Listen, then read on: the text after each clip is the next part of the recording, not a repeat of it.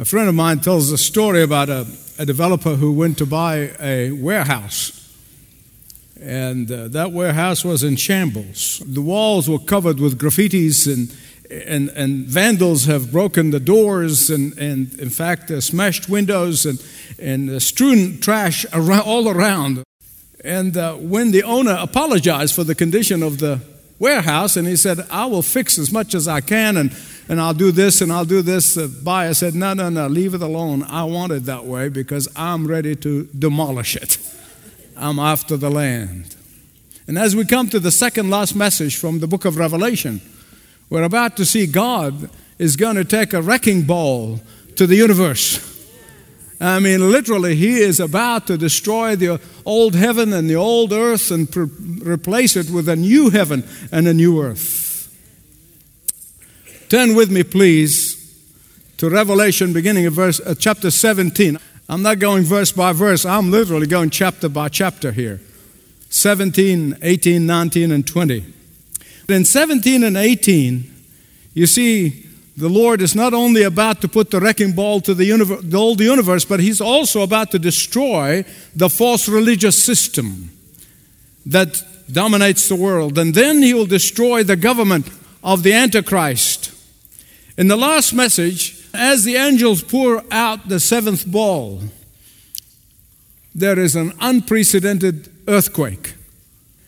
Here, God turns His cleansing power into uprooting the false religious system. Where did this false religious system came from? The false religious system started in the Garden of Eden. How?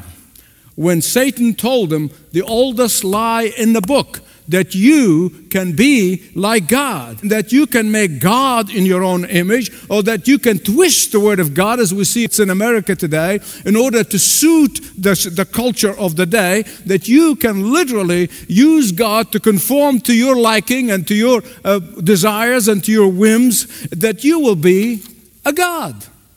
That's the false religious system. In the beginning of chapter 17, John sees a harlot or a prostitute sitting on the Antichrist,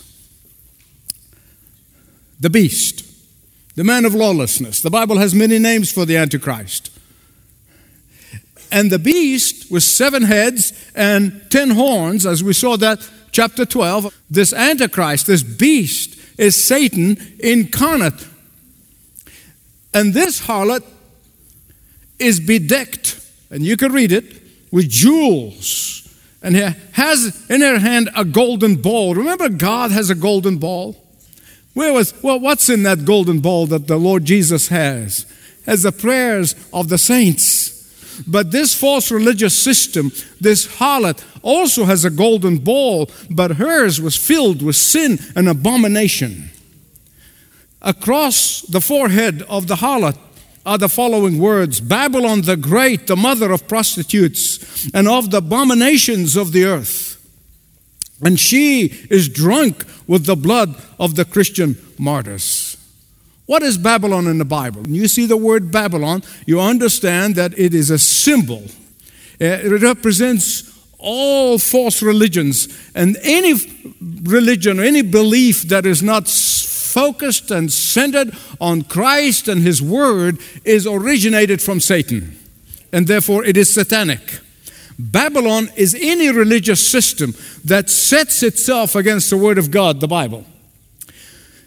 Something else that you need to know about biblical language, particularly symbolic language. In the Old Testament, prostitution stands for a false belief system. Every time you see the word idolatry in the Bible, almost synonymously they use the word adultery or spiritual adultery. Just like when one spouse betrays the marriage vows and cavorts with somebody else other than the spouse, there is infidelity, there is unfaithfulness. In the same way, when a person focuses on worship, places the affection on anything or anyone other than the Lord Jesus Christ, it is called unfaithfulness. It is a spiritual adultery. The prophet Hosea, you remember in the Old Testament, his wife turned to be an unfaithful woman. In fact, she turned into prostitution, and his heart was broken, and the whole nation of Israel saw how his heart is broken over Gomer, his wife. And God reminded his people, he said, that's how my heart is broken over the unfaithfulness of my people. In Micah chapter 1 verse 7 and in Isaiah 57, God compares idolatry with spiritual adultery. When Queen Jezebel turned the heart of her husband, King Ahab, away from the worship of the true God into the worship of Baal, you remember, he too influenced the whole nation, and they turned their hearts from Yahweh to worshiping Baal. And the Bible said that the fate of that harlot, that false religious system, in the end is going to be the same fate that Jezebel had in the Old Testament. Even though she appears to be riding on the beast, that is, riding on the Antichrist, it even appears to be in control of the Antichrist, this false religious system. In the end, the beast is going to turn on that false religious system, is going to turn on that harlot, and is going to try to destroy her. You say, but why? They make a good combination. Two devils instead of one, right? Two miserable things instead of one. Because the Antichrist wants to unify the whole world to worship him alone. He did not want any competition. I'm going to explain to you in a language that you understand, that you hear it every day in our language, in our culture today. But the Bible makes it clear that the church, that is the true believers, the emphasis here is on true, because a lot of people claim to be Christians. But the church, which made up of the true believers from every corner of the globe, that church is the bride of Christ. Christ himself is the bridegroom. And therefore, following anyone else, compromising that, following any false teachings, any false religious system, any false belief system, is a spiritual prostitution for those who claim to belong to the body of Christ. In fact, anything that comes between the bride and the groom pollutes the relationship as prostitutes would to a marriage. Anything that seduces us from loving Jesus with our all is an intruder on the purity of our relationship with Christ. Let me put it in everyday language. I don't think that many of us here in this room today have not heard from somebody I know it's preached in churches. God is a big God. He's a vast God. He has many ways that you can come to him. There are many ways will lead to God. So many churches are preaching this stuff. That is exactly what the harlot is. It's called universalism. Universalism. And is dominating and is moving fast, not just across America and Europe, but all over the world. And this false belief system called universalism, when it takes hold globally, when it becomes strong, and people become deceived by it, then the Antichrist will let that false belief system go on for a while, but then when he becomes powerful, he's going to forbid it. He said, no, I'm going to destroy it because there's only one way, and that is you worship me. I am God. And everyone who still thinks that there are many ways to God will be beheaded, just like ISIS is doing and beheading Christians today. That will be universal. In 2 Thessalonians chapter 2, verses 3 and 4, the Apostle Paul talks about that Antichrist. He calls him the man of lawlessness. And what is he going to do symbolically? He's going to be sitting in the temple declaring himself to be God because he wants to be worshipped, and he alone. Let me plead with everyone who's listening, whether here or around the globe. Let me plead with you. Do not be misled by talk about global peace, unity, and harmony. It ain't going to happen. Don't be misled by talk about higher consciousness. Don't be misled by all the talk about mantras and spiritual healing. All these practices found in Babylon of old. Nothing is new. And that is why I told you Babylon is a mere symbol of everything that is untrue and false. The next thing you see here is that the world leaders bowing down, verse 8, and worshiping the Antichrist. The world leaders under the domination united for one thing, and that is their hatred for Jesus, their hatred for those who love Jesus, their hatred for Christian believers. Verse 14, they will declare war on the Lamb, but praise God, the Lamb defeats them. He conquers them. The believers here are called the faithful. So let me stop preaching and start meddling just for a minute. Are you faithful? That's what we are called here. Are you faithful in your daily time with God, in worship and in praise and studying His Word? Are you faithful in your moral conduct? Are you faithful in your business conduct? Are you faithful in your speech conduct? Are you faithful in your thought conduct? Are you faithful with your time and with your money and with all the possession that God placed in your hands? Are you faithful? That's what the Christians are called. May the Lord Himself find us faithful. Chapter 18. We see the destruction of the false economic system and the political system of the Antichrist in chapter 18. And I'm not an economist, but I talk to well-respected economists to realize that today the global debt crisis and the threat of terrorism and the shock waves that are coming about wars in the Middle East literally makes the world, the economic system, to be on the razor edge. And it doesn't take much to turn the world economic system over a cliff. And this will affect everyone, rich or poor. And here's the fact, here's the truth. Those who place their whole trust on wealth, those who place their whole confidence in wealth, those who focus all their attention on getting and hoarding and hiding and doing this and doing that and the other thing, they will weep when the world economic system collapses. But by the same token, those who have placed all their hope in Jesus, those who have to consider the statement of their net worth is what they have given to the kingdom of God. Those who see their real wealth is in what they sent on to heaven ahead of time. Not one of them is going to be sorry. If you put your whole faith in the world economic system, you will lose everything one day. But if your whole trust is in the Lord Jesus Christ, you will never, never, never be disappointed. Your investments are safe in Him. Lot invested everything in Sodom, and when Sodom went up in smoke, he lost everything. Psalm 72:8 promises that the Lord will rule from sea to sea, and we're going to rule with Him. Revelation 19. But I could not wait to get away from 17 and 18 and get to 19. That's the truth.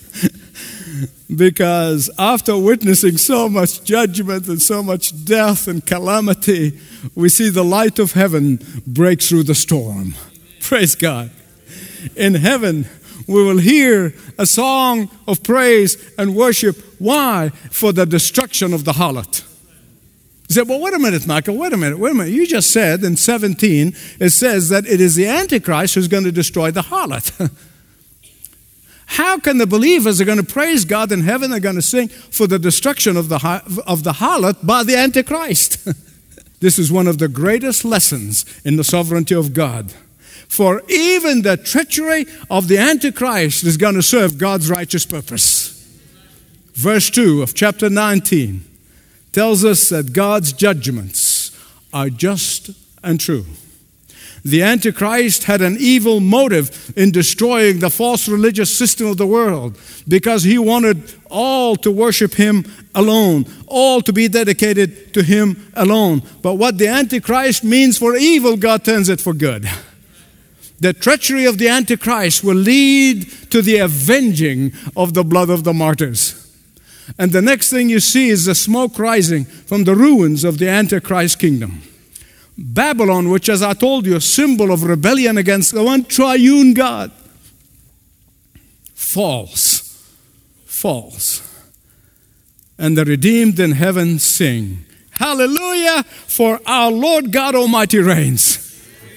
Say it with me. Hallelujah, for our Lord God Almighty reigns. 700 years before Jesus was born in Bethlehem, Judea, Isaiah said and prophesied. In fact, I taught through 4 messages on that prophecy. Unto us a child is given, unto us a son is born, and the government will be on his shoulder. Now we begin to see what the rest of that prophecy means. Finally, the Messiah is on his throne.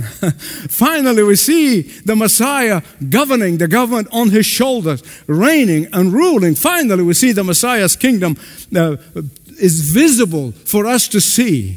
And then Revelation 19 also introduces us to the marriage supper of the Lamb.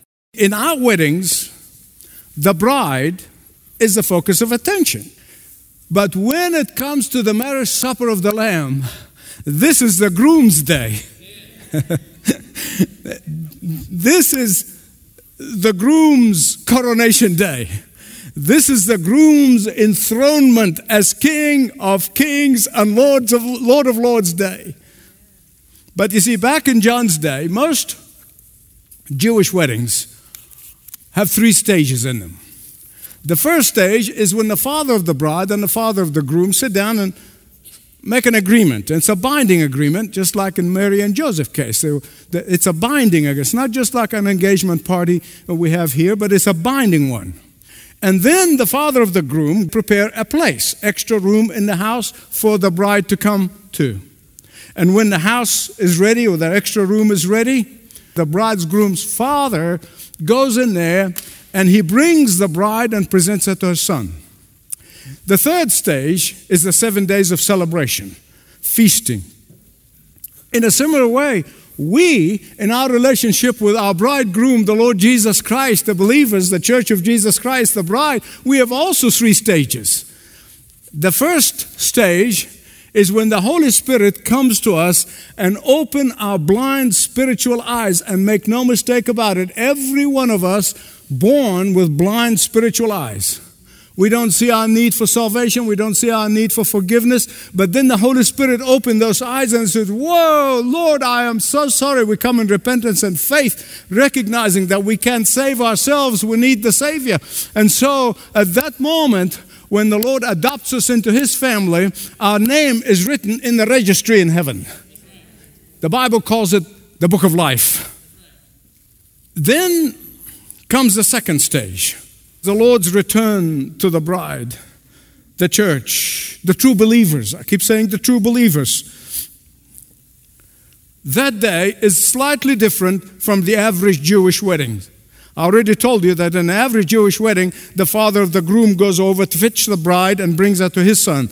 In this case, in our case, the groom himself comes, the Lord Jesus. He comes in to take his church to his father's house, and he presents his bride to the Father. The third stage, we celebrate the marriage supper of the Lamb that Revelation talks about here. This is the greatest celebration the universe has ever known. Just imagine the guest list. I told you can have one-man revival with this one. Abraham and Sarah and Moses and Joshua, King David, Elijah, Elisha and Jeremiah, all the prophets of God, all the martyrs who died for Christ, all of the great heroes of the faith, all of the faithful saints of God who have been faithfully laboring for Christ in humility and in obscurity and not seeking the limelight. I know many pastors are watching, and some of you are working so hard, serving the Lord faithfully. I want to encourage you today. The day is coming when you will be in the marriage supper of the Lamb.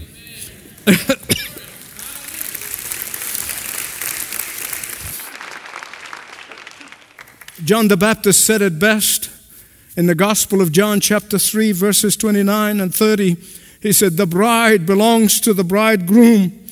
The friend who attends the groom, referring to himself,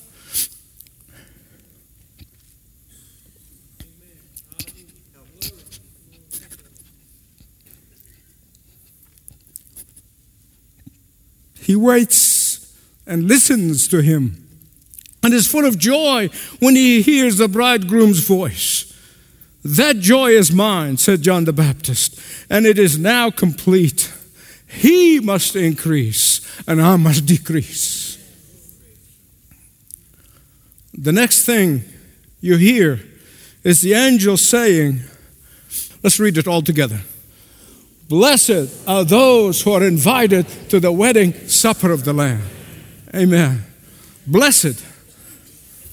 But at that point, when John hears this, he was being so excited, and I don't blame him one bit. In his emotional excitement, he fell down and began to worship the angel. And the angel pulls him up and said, no, I'm your fellow servant. You need to worship the Lamb. But look, I don't blame John, do you? When I see Jesus face to face, I'm going to be a basket case. The closing verses of chapter 19, we see Jesus riding on a white horse. He is called the faithful and true. His eyes are flare with fire. What does that mean? It means that he sees everything. He sees everything, including the dark secrets, including the quiet service. He sees everything that nobody else can see. He sees our hearts. He sees our motives. He sees our thoughts before we think them. His many crowns symbolize his authority over the whole universe as the King of Kings. His name is Logos. Can you say Logos? The Word of God. His robe is dipped in his own blood. And we too going to have robes, but not dipped in our blood, will be dipped in his blood. Symbolizing Jesus' righteousness. Why? Because our righteousness would not even get us to the gate of heaven. Only the righteousness of Jesus Christ is going to get us to heaven. And that is why our robes have to be dipped in his blood. Finally, we see with our own eyes the fulfillment of the statement in the Lord's Prayer, thy kingdom come on earth, thy will be done on earth as it is in heaven. But then Revelation 20 talks about the 1,000-year reign of Christ, 1,000-year reign of peace, the millennium, as most people refer to it. Through the years, there have been three schools, three theories, interpretations of that 1,000-year reign of Christ, the millennium. There were those who are called post-millennialists, and those who are called amillennialists, and those who are called premillennialists. I'm going to tell you what interpretation that I personally belong to. I don't belong to any of them. I have the Youssef interpretation of the millennium.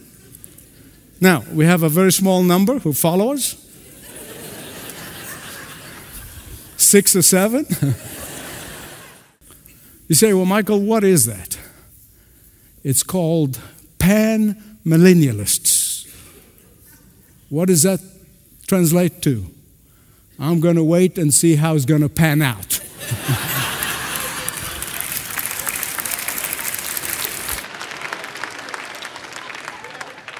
Welcome to join us. But you're also welcome to the others, and some of you already have your minds made up. That's fine. God bless you. Verse 2, chapter 20, describes Satan in vivid terms. Dragon, ancient serpent, the devil, Satan, which is actually a Hebrew word, means adversary. That's what Satan means. Because he is our adversary. Peter said, be sober, be vigilant, because he's constantly conniving to seduce us. The best part of Revelation 20 is the final destruction of Satan. John mentions Gog and Magog, which is a term that is found in Ezekiel 38:2. What does it mean? Listen carefully. These are symbols of the nations of the world that are hostile to God, the Father of our Lord Jesus Christ. Then Satan will be thrown into the lake of fire with the unholy trinity. But the best part is in verse 12. It describes how God is going to judge the world. It says there's only two groups of people. Those whose names are written in the book of life, and those whose names not written in the book of life. That's it. Those whose names written in the book of life have nothing to fear. But those whose names not written in the book of life, all hope is lost. Here's what you need to do. You need to know. God's judgment is not arbitrary and it's not unfair.